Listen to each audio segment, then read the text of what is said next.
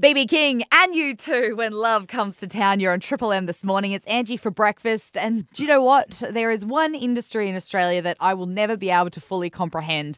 And I think so many people feel that way when we know about the woes and the struggles of our agricultural industry.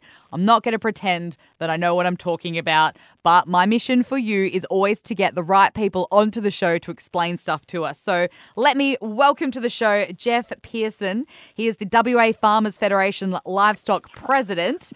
Hello, Jeff.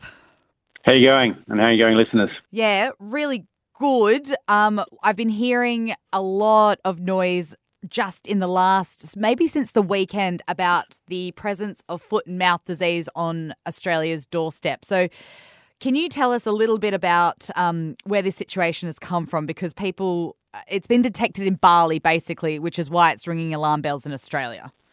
Yeah, absolutely. And look, and it's a major concern for us as Australians having this right on our doorstep. But to give you a bit of insight into the outbreak of the disease, they had a case of it in April. And it's now been detected right through till May, and then a full monitoring system is going on in Indonesia at the moment. So, like I said, close to our shores, we have a lot of foot traffic coming in and out of Australia through Indonesia, and it's one of those things that everybody is in the community and in the processing and producer sector needs to be mindful of. That the threat is very close, and a very high percentage of it.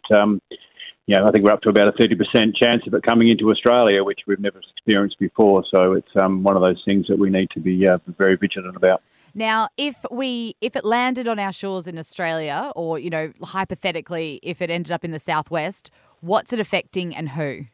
It's basically affecting everybody. I mean, like I said, it was a 30% chance of it coming in now, which is very high. Obviously, we are in a situation where we want to try and contain it in country and not have it come into Australia to try and prevent it, but we've got to be prepared. So the situation is now that we are starting to streamline our biosecurity systems, especially in the production and processing sector, to make sure that our utmost biosecurity systems are in place. But in mind of that, we need to be also aware, as just people of the general community, of how easy it is to be can affect, you talk about the southwest, well, it's basically anywhere in the country. We talk about the north, we talk about the south, but obviously the high volume of traffic coming in and out of Perth, it's a very high likelihood that will be transmitted through that system and through potentially someone of the general everyday public that may not be aware. And basically, if it gets into Australia, it means that entire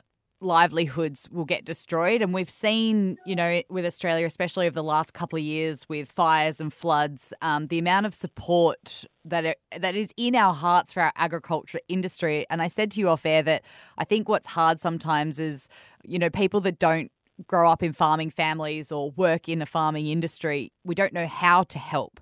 What's the number one thing that we can do as townies now to support this and make sure that we make enough noise that the right authorities do something about it?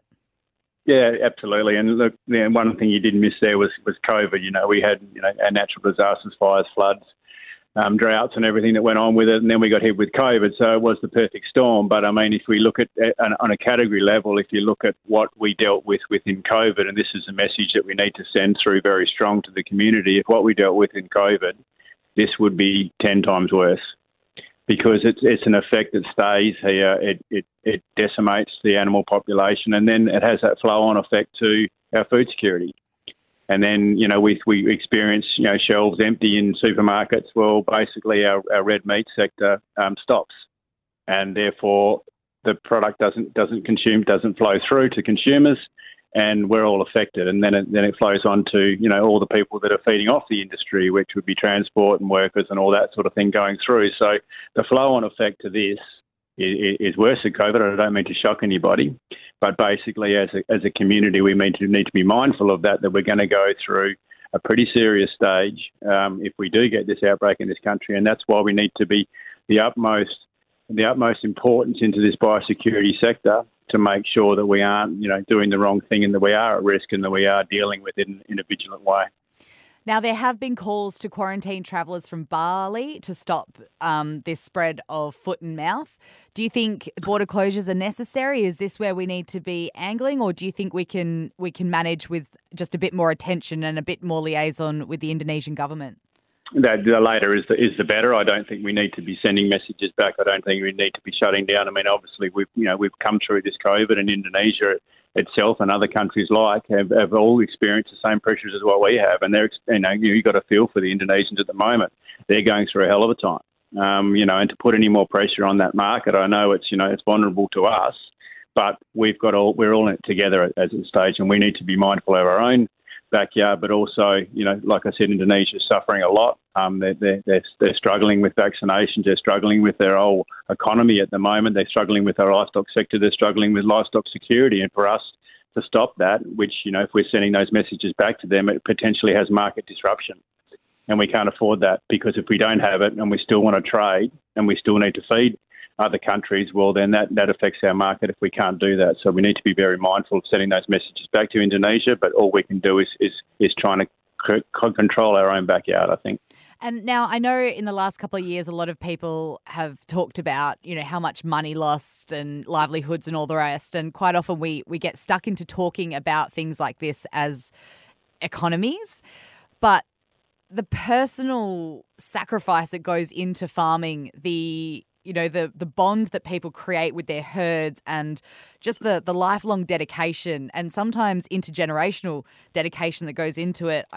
I think people also need to not underestimate the human toll and the emotional toll that we will go through if this gets out of control. So if everybody can please get educated, talk to somebody. If you know a farmer, if you have a close relationship with somebody in the government, if you're listening this morning, anybody in the government, please, let's get on to this. We know we can work together as a team when we need to. We've seen it with COVID. We need to see it again right now.